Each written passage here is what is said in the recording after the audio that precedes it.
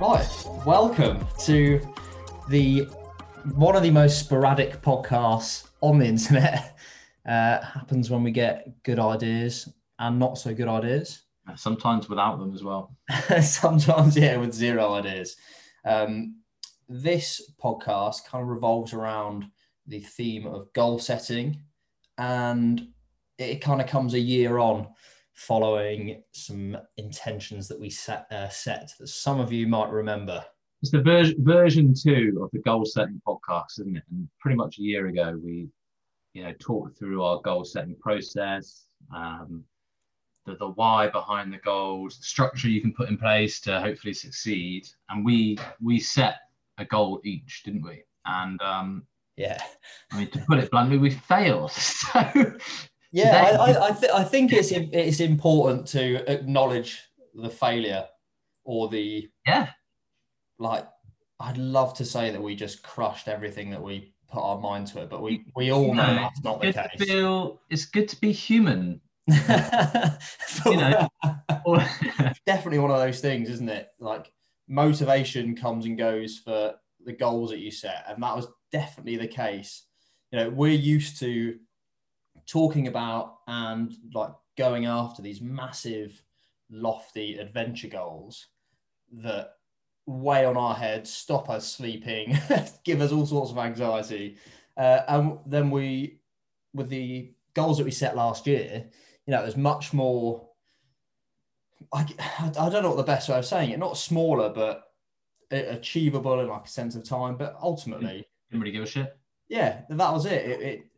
It was hard to apply the same thinking when when we didn't really care as much, essentially. Yeah, and well, let's outline what the goals were. But what was your goal that you set for yourself? So my goal was to run 5 kilometers in sub 20 minutes. Mr. Joe Wicks himself. Yeah. The original Joe Wicks challenge. I think he tried it in December, but I planted the seed. But yeah, that was the plan. Or didn't go to plan, but yeah, that was mine. And how about yours? Mine was to start learning the electric guitar, but I think that the initial goal was to learn the intro to John Mayer Gravity. That is correct. I bought the guitar. I had a guitar lesson online. I watched all the YouTube videos. I kind of learned most of it and then just stopped. And annoyingly now we're coming to the crux of it a year later. I've forgotten how to play it. So I'm fuming about it. I'm fuming. Yeah, I remember you. I mean, we'll go through like a few reasons as why I can speak from my perspective and you on yours, and like why we don't think we achieved these goals, at least in the time frame that we set out. But there's definitely some themes. Yeah, I mean, for me, what I'll say actually first on the guitar thing is I just remembered we spoke about and we joked about at the time you playing at my wedding. Yes, thank God. Yeah, which was supposed to be in like early June 2021, which has now been pushed back. But hang on, is this an exclusive? Because you haven't told the guests, have you? No, not yet. No. It's on the to-do list this weekend. So people, oh my God, I love it. So people who are listening to this, so there's I think 8 or 9 people who listen to this. Maybe one is going to your wedding. So your dad is going to find out about your experiment. I think he knows what we're essentially. We're in the weird middle ground of not being able to do it this year, but waiting for the confirmation of the date next year. So it's a mix of, you want to tell people that it's not on, but you also want to give them the new date. But we can't do that. But more importantly, you don't have to play the guitar at the wedding this year. There you go. And that is why I predicted that. So that's why I stopped learning. That's why I quit. I have to say, we'll go into the breakdown of it, but the one thing I realized quite soon was the function of learning how to play John Mayer on guitar isn't actually that hard. The fingering and the playing and whatever. What I think is quite hard, and what John Mayer is quite good at, is just how it sounds, really. Yeah. Just the how he holds a note and moves between one note and the other. It sounds like I'm basically beating the shit out of a cat with a violin. It's kind of like the equivalent of learning a language and being like bonjour. Yeah. Yeah, Exactly. The pronunciation of his guitar is fluent. The pronunciation of my guitar is like dos beers, please, mate. Por favor. Yeah, por favor. That's the equivalent. Yeah, that's so true. I'll ask you. I'm gonna put you on the spot and try and ask you for one. What was the main reason that you failed to achieve your goal with this? If you can put it into one key. Yeah, I think that the main reason that I failed was a lack of consistency. And what I mean by that is, I think with any goal that you set, no matter how big or small, the outcome is essentially determined by how consistent you are in dedicating yourself to that goal.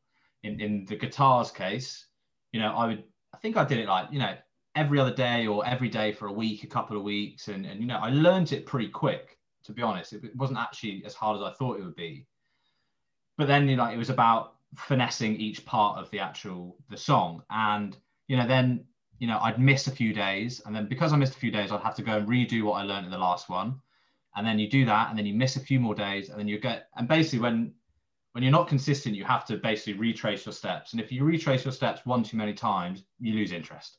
It's like a book, isn't it? It's like if you read the first 5 chapters of a book and then don't read it for 2 weeks and go back to it, you can't remember what's happened. So more than likely, you just put the book back on the shelf. And I think that was my downfall. I just, lockdown happened pretty much a month after, which you could argue would make me play guitar more, but it didn't at all. The opposite of that.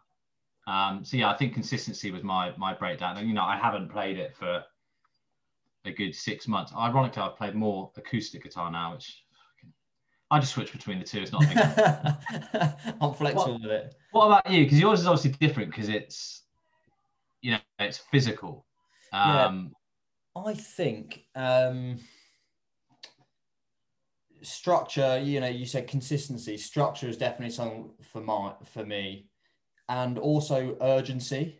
Yeah. And I think because of like the lack of routine that everyone's had over the last year, like it kind of loses that structure. And if you know that you're back from home at 7 p.m. and you want to have dinner at 8:30, you got that window to do something in. Whereas if the whole day is kind of wide open, dictated by Zoom calls and in front of your computer and stuff, I just felt like the urgency went out of it. And I got relatively close to the target. So I ran 20 minutes and 22 seconds or something after like 3 weeks of training. And that's probably the worst thing that could have happened. Yeah. Because then I thought, I can definitely shed those 20 seconds, and then instead of the training plan that I was following, instead after that, every 5K I tried to do, I just tried to beat the time. Right. And what I should have done was gone back to the program that I first read, which was, on a Tuesday, some sort of like sprints and like obviously a structured program to build up to increase your speed. Whereas I got close enough to just thinking, I just need to try that little bit harder, or that little bit harder again. And eventually I'll get there. And actually that was as close as I ever got. I then got 10 seconds slower and then 17 seconds slower. And because every time I ran, I was just trying to run fast. I then picked up a calf injury and I just thought, sod it essentially. Like, what's the deal? And actually until about 10 days ago. Right. This is probably my favorite story of the year so far. And what I love about it is so many men listening will relate to it. Like, tell us how and why, from the moment you left your door to the moment you got back, how you broke that 20-minute barrier. So it goes back to that urgency point, I suppose, doesn't it? And I think fear. Fear was the main catalyst. So essentially, I went on a run with my fiance, just a casual one, and I was going to run on a bit longer, which is all good. She dropped off, went to the shops to buy a bit of lunch, and so she is a art teacher, so has been teaching online from home for the last God knows how long, and was getting back to be ready for her next lesson just after lunch. So we were running, and I got not carried away, but just carried on running, and basically got until I've been running for about 12, 13 kilometers, and I was about, well, turns out 5.3 kilometers away from home. And I actually ran past my fiance's mum. And as I saw her, it triggered in my mind, obviously had no phone on me or anything, and I had the key. So we both gone out on a run. I'd locked the door, kept the key. I must have left her. She probably did 3 or 4K. So she's been back now for some time, just locked outside of the house. And I was, driven by the sheer dread and the wrath that I was going to feel if she was going to miss any of her lesson or any of that stuff. And it lit a fire under me. So you basically ran the fastest 5K you've ever run in your life to try and avoid a total bollocking. Yep. Yeah, brilliant. That's your why. That is exactly it. After I'd ran 12 and a bit kilometers already, and I think I had an average heart rate of 198 beats per minute. And I got back, and I got back, no one at the front door, went straight on the back, and she was just stood there, just with the shopping bags in her hand, didn't say a word to me, just staring at me. I was like, hello. You're on all fours, hyperventilating. Literally, it took me about 3 hours to cool down after that. Siri's pinging all over the place with medals and PBs and Nike Plus. The best thing is it was like 19 minutes and 58 seconds. Brilliant. It was so close. But yeah, so that is the one and only time I've run under 20 minutes out of sheer fear. I think there's, from my experience, and I'm sure most men listening to this, and maybe some women, but I don't think that has the same vigor. I think men run the fastest either when like something like that happens, and it's like, I'm in trouble, I need to get back. And it's usually this way around. It's like, you said you're going to be home at like this hour, and then, you just get a bit carried away, and then it's like, oh shit, like I'm late. And then you go. Or it's when all your friends are in a pub garden somewhere and you're late, and you're like, you've got the worst FOMO in your life, and it's like, I need to get there really quick, and so you run like really quick. So, all right, mate, why are you so sweaty? Yeah, it's like, oh, well then you got here 3.5 minutes quicker than if you'd walked, and now you got to throw your shirt away. Yeah, and there's a kid at the bar. Shirt away, like we're going to Oceana later or something. Yeah. Well, how do you run in those heels? Yeah, those winkle pickers. But yeah, I totally get that. That's great. I think that'd be an app, wouldn't it? Like, you could create an app. Reasons why your partner is mad at you. It's like, quick, run home to sort this out. You could do that, couldn't you? Because you could create an app that created situations which you needed to go and explain yourself for. Yeah, exactly. And a good example of that is actually a friend of mine, this was years ago, sent me in WhatsApp, he like forwarded this nude picture of some smoking hot woman, forwarded it to me. And it, I think iPhones, they used to save everything into like WhatsApp used to save it into images.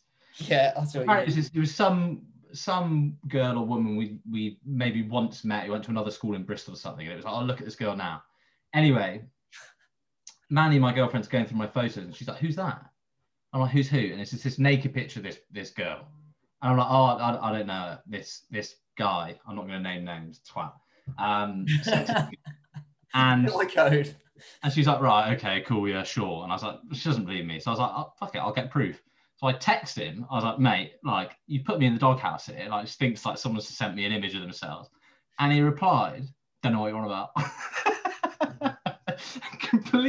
completely stitched me up. He's like, I don't know what you're talking about, mate. That's amazing. I never sent you that. But if you could build an app that did that, created some issue that drove you towards running success, I'm not sure it would be a very successful app, but no, it's an idea. Yeah, it's fantastic.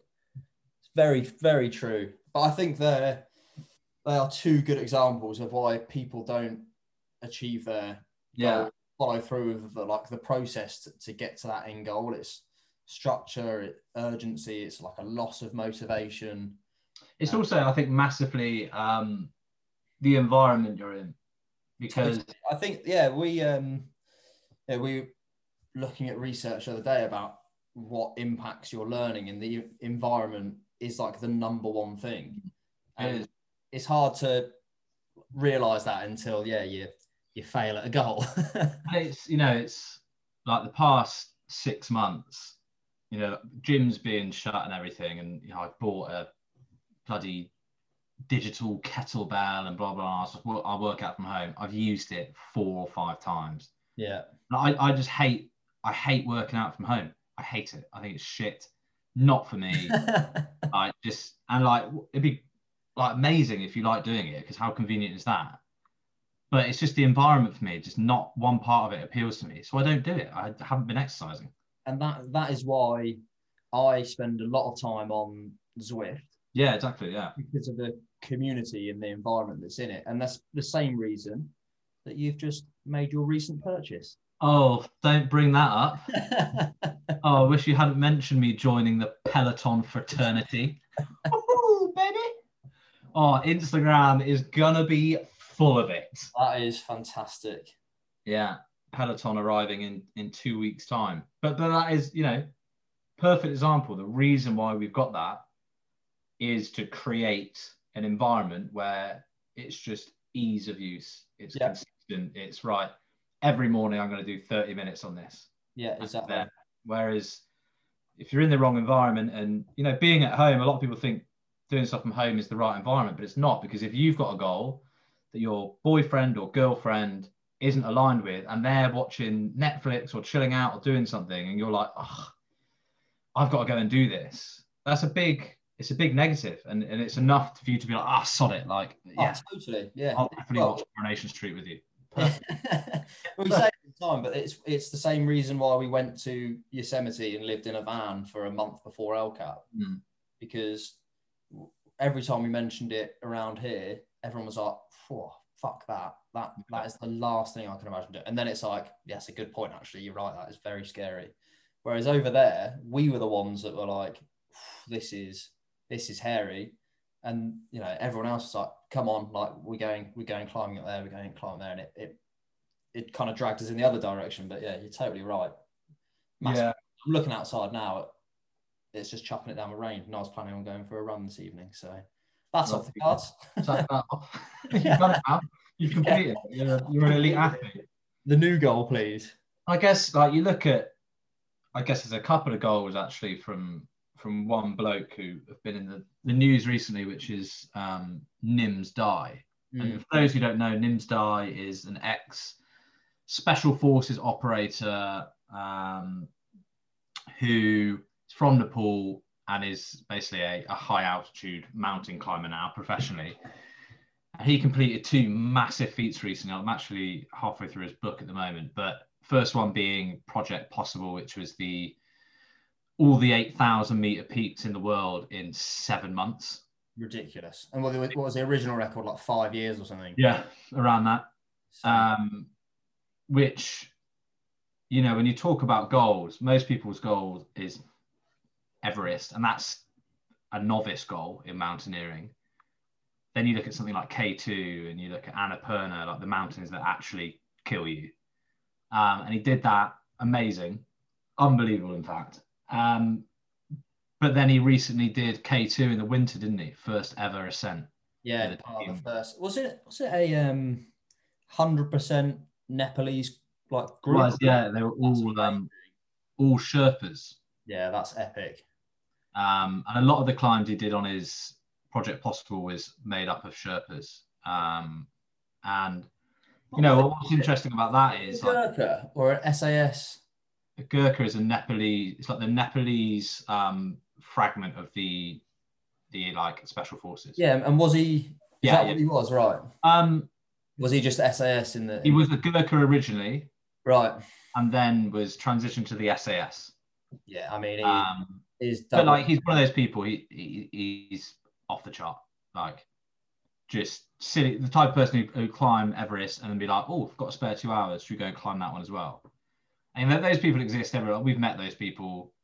You know, people who just live for the pain of it, and like he's just one of them. Yeah, he is fair play. Proper hard, isn't he? The thing I loved reading about that story was, so I pick up the Financial Times every weekend, mainly skip to the sports section. There was a Times, baby. thing that I found amazing was there's this whole article about another bloke, guy called Colin O'Brady, I think it is, an American lad, who was at K2 the same time this year to try and climb it in the winter. Article was all about him. Didn't mention NIMS at all. Mentioned a bit of the, I guess the conflict that comes with these people that take on massive adventures and things that don't get reported. One of which being this Colin O'Brady. He was the first person to make the route that Shackleton did or something, the South Pole and back.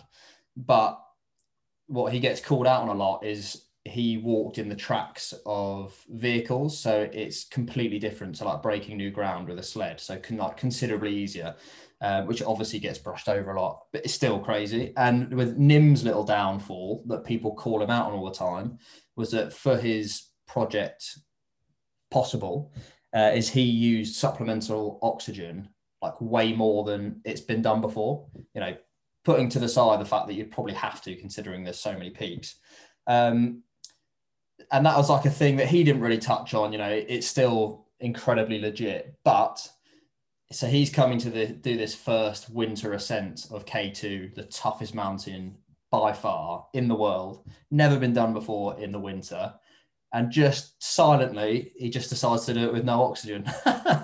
That's like the best way ever to silence everything, isn't it? But like, the reason is like people try and bag him for that. But the reason is to climb 8,000 meter peaks in 7 months is you don't have any time to acclimatize. Yeah, or recover. Yeah. So you go to Everest, most people go to Everest and they spend 3 months at base camp, going up a little bit, down a little bit, up a bit, down a bit, up a bit, just to basically allow you to acclimatize. But he just turns up to Everest and he's like, I've got a week.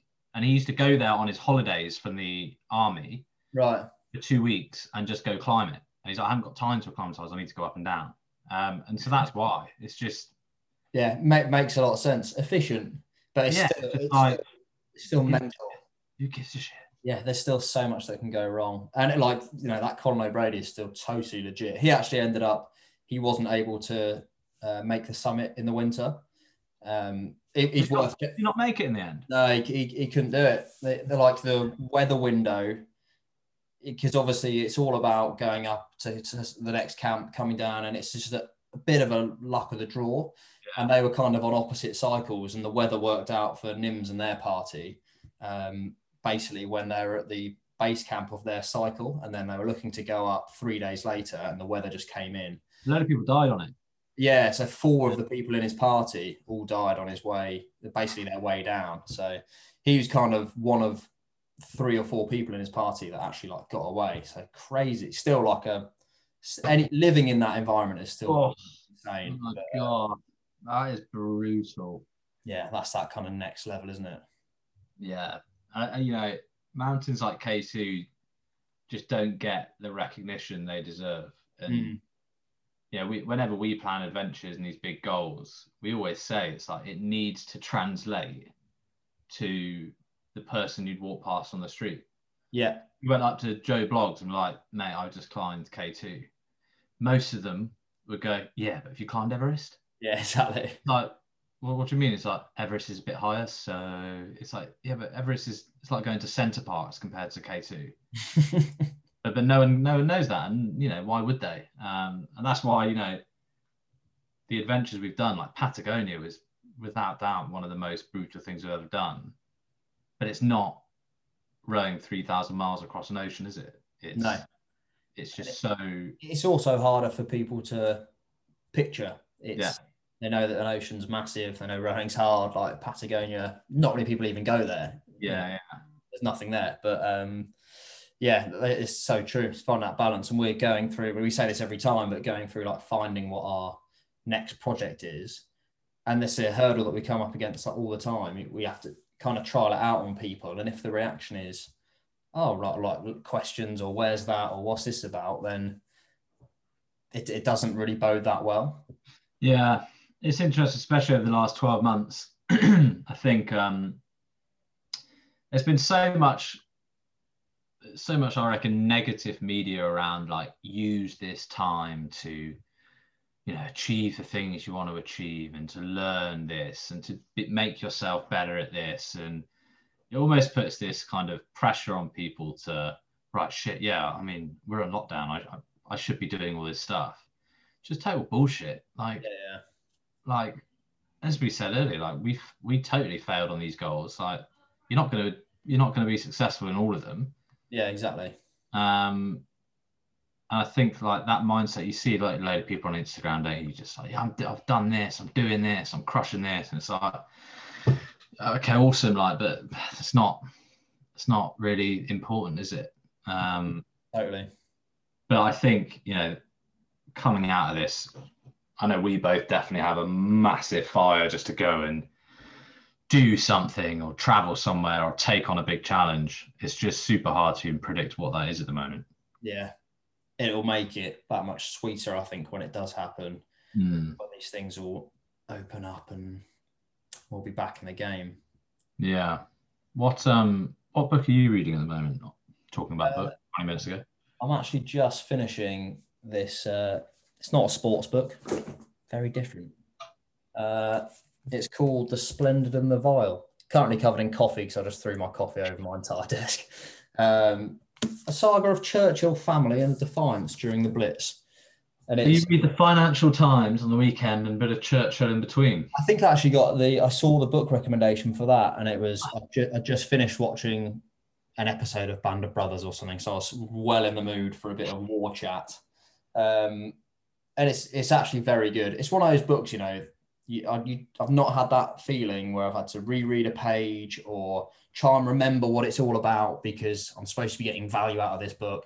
It's just a very enjoyable, like, interesting read. And that's just what I need. Don't like kind of overwhelmed with personal development books, and I'm having a break from that. I've got Nim's Die and I've got Matthew McConaughey's book on the go. Oh yeah, nice. Which is McConaughey's book's class. What's it called? Green Light. Green Light, baby. I'm actually listening to the audiobook and it's him narrating it, and it's very good. He's a very good storyteller. So I'd highly recommend that. Yeah, I might get on that. I've got about 14 Audible credits. You've been paying for Audible for like 9 years, haven't you? I've got some all-time classics in Audible. I've just never even started playing them. When do you listen to them? Not that often. On a run. Right, yeah. Once every 6 weeks. I guess that is quite a good time. Yeah, I listen to it if I go running. Right. Potentially on a dog walk if I'm on my own. Yeah, fair enough. Have you got any goals?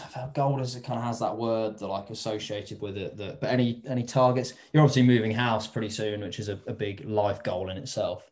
Yeah. Apart from that, do you know what? Not really. Getting up the Peloton leaderboard. Yeah, obviously being a world champion at Peloton is one thing. But no, not really. I mean, I'm just kind of in a bit of a state of hibernation at the moment. Yeah. I'm kind of okay with that.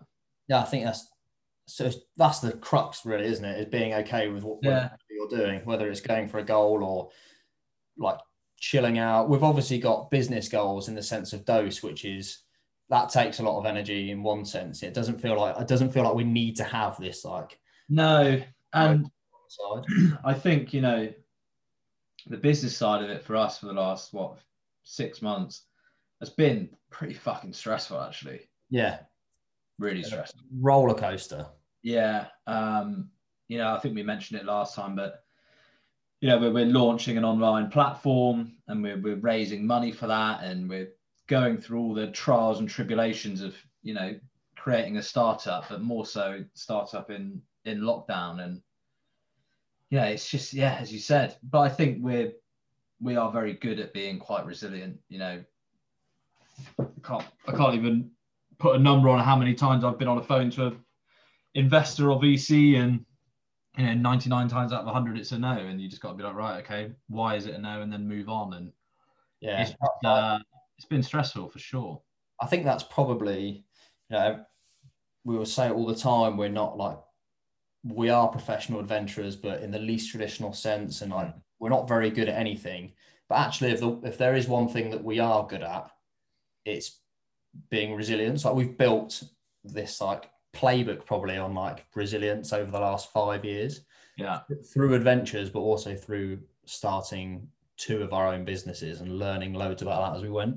Yeah. So that's like, which is great at the moment. That's kind of the sweet spot, and it's probably armed us quite well for this whole crazy lockdown situation.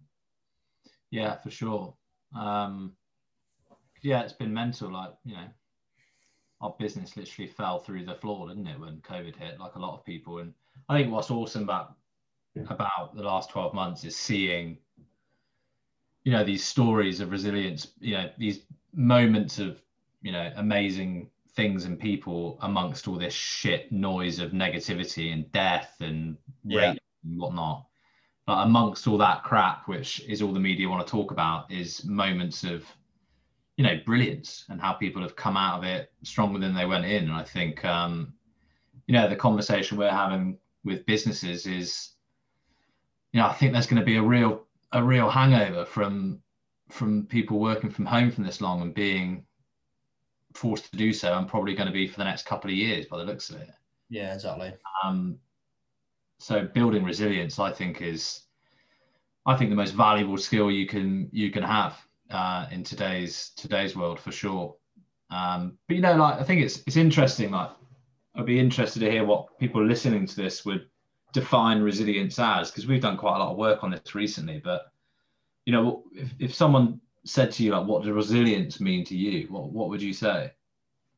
Personally, yeah, I think it's probably, my definition of it's probably changed over the last few years, but now my definition of resilience is essentially adaptability and being able to continue to make progress regardless of things that you can't control having an impact on what you're doing, and being able to bounce back quickly, I think, rather than being able to get your head down and go through something. And it obviously requires that level of grit and, you know, stubborn persistence regardless, but it's actually being able to have a balance of that with the kind of wherewithal to lift your head up and see where you are in the grand scheme of things and have a bit of perspective at the same time.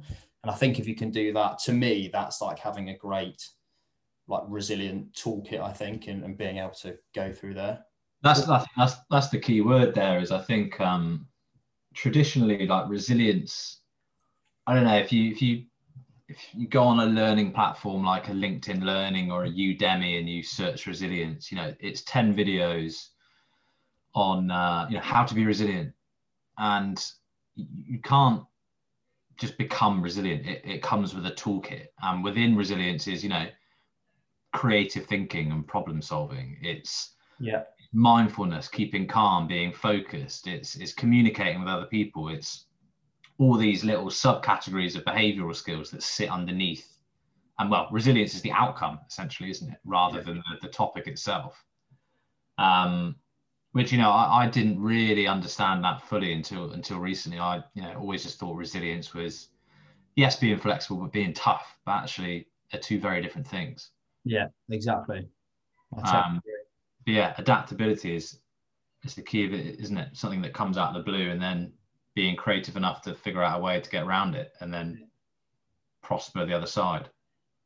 That's exactly it. Deep stuff. Deep. Yeah, went into Jesus, you're welcome. There's nowhere near as many swear words and profanities. I know. How boring is this? I reckon everyone's gone. I think maybe we'll get back to our usual programming next week.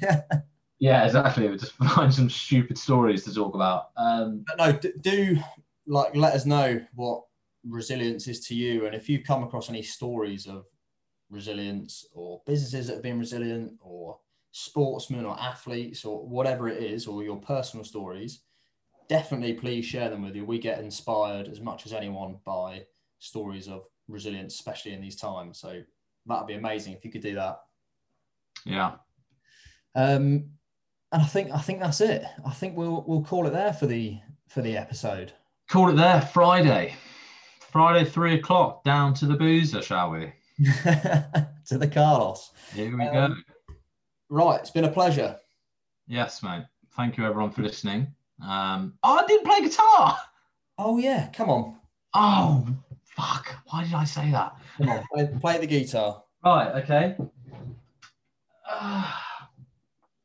I can't remember how to do this, lads. Okay. Here we go. Let me just put the backing track on. It's got the backing track. I'm not a total idiot. Okie dokie.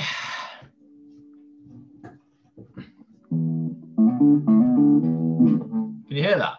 Oh, perfect. Oh yeah, he says. I'm thinking about getting a video out. Oh no.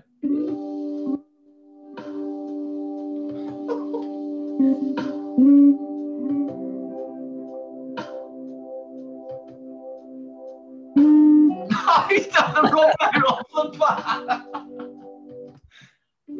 That's absolute gold. I actually completely forgot my phone. Oh, there we go. That's fine.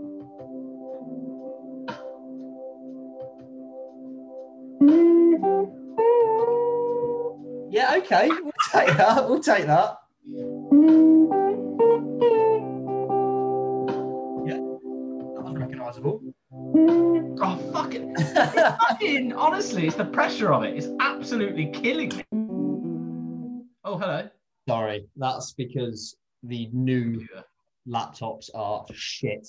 The new MacBook Pro M1 chip are absolutely wank. You heard it here first. Yeah, they are. We're back to normal programming, but they are so shit and really expensive. So a good combo. Right, what we'll I can't remember it, so I'll have to bring this back next week, guys. Yeah, bring it back. Bring it back. It sounds like you've got the fundamentals for it. Like you said, you just need to piece the. Yeah, there's a few little riffs that I've forgotten how to do. Yeah, I'll pick it up next week. You did literally just pick it up just then. It wasn't like you've been practicing all morning. No, I haven't. Quite a lot of dust on this as well, so I'll dust that off. Hang on, show us that. What a setup. That's a little amplifier, is it? Love it. God, that's hip. Just an Axeman, whatever. Yeah, what you can't see is the other side of the camera is he's got like a whole wall full of guitars. Yeah, full studio setup. Sweet. Right. All right. Good stuff. Happy Happy Friday, or probably Tuesday or Monday.